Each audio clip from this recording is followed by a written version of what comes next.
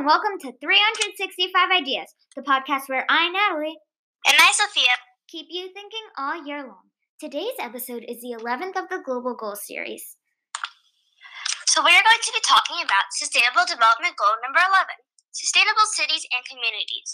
In case you forgot, the Global Goals, also known as the Sustainable Development Goals, are a guide to a sustainable world. But we need to achieve these goals by 2030 or it could cause irreversible damage. The goal of sustainable cities and communities is for creating business opportunities, comfortable, affordable, and safe housing, and creating sustainable cities. According to UNDP.org, cities occupy just 3% of Earth's land, but account for 60 to 80% of energy consumption and at least 70% of carbon emissions. Based on the same site, in 2018, 4.2 billion people, 55% of the world's population, lived in cities. By 2050, the urban population is expected to reach 6.5 billion.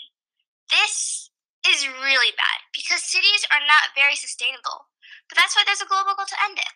And it would not be a global goal if there's no way to accomplish it. So there are many solutions to this problem. It's really just a matter of doing them and motivating everyone around you to do them too. So here are some small steps we can take to help accomplish this goal, because everybody can make a difference. One thing you can do is see what your area needs. See if it's easy to access transportation or if it's walkable. See if the public spaces are nice and welcoming. Also, you should stay active and see what's going on in your city. Go to town council meetings and find out what your city is doing to make it more sustainable. So make sure you stay involved in your city. Help make your community stronger. Send in a voice recording of things you think you could do to accomplish Sustainable Development Goal number 11.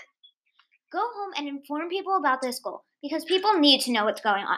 So that's it for today's episode. Please share this series with your friends and family. Be sure to tune in next Tuesday to 365 Ideas for information on Global Goal 12. Thanks for listening. And remember to keep thinking and embrace your amazing ideas.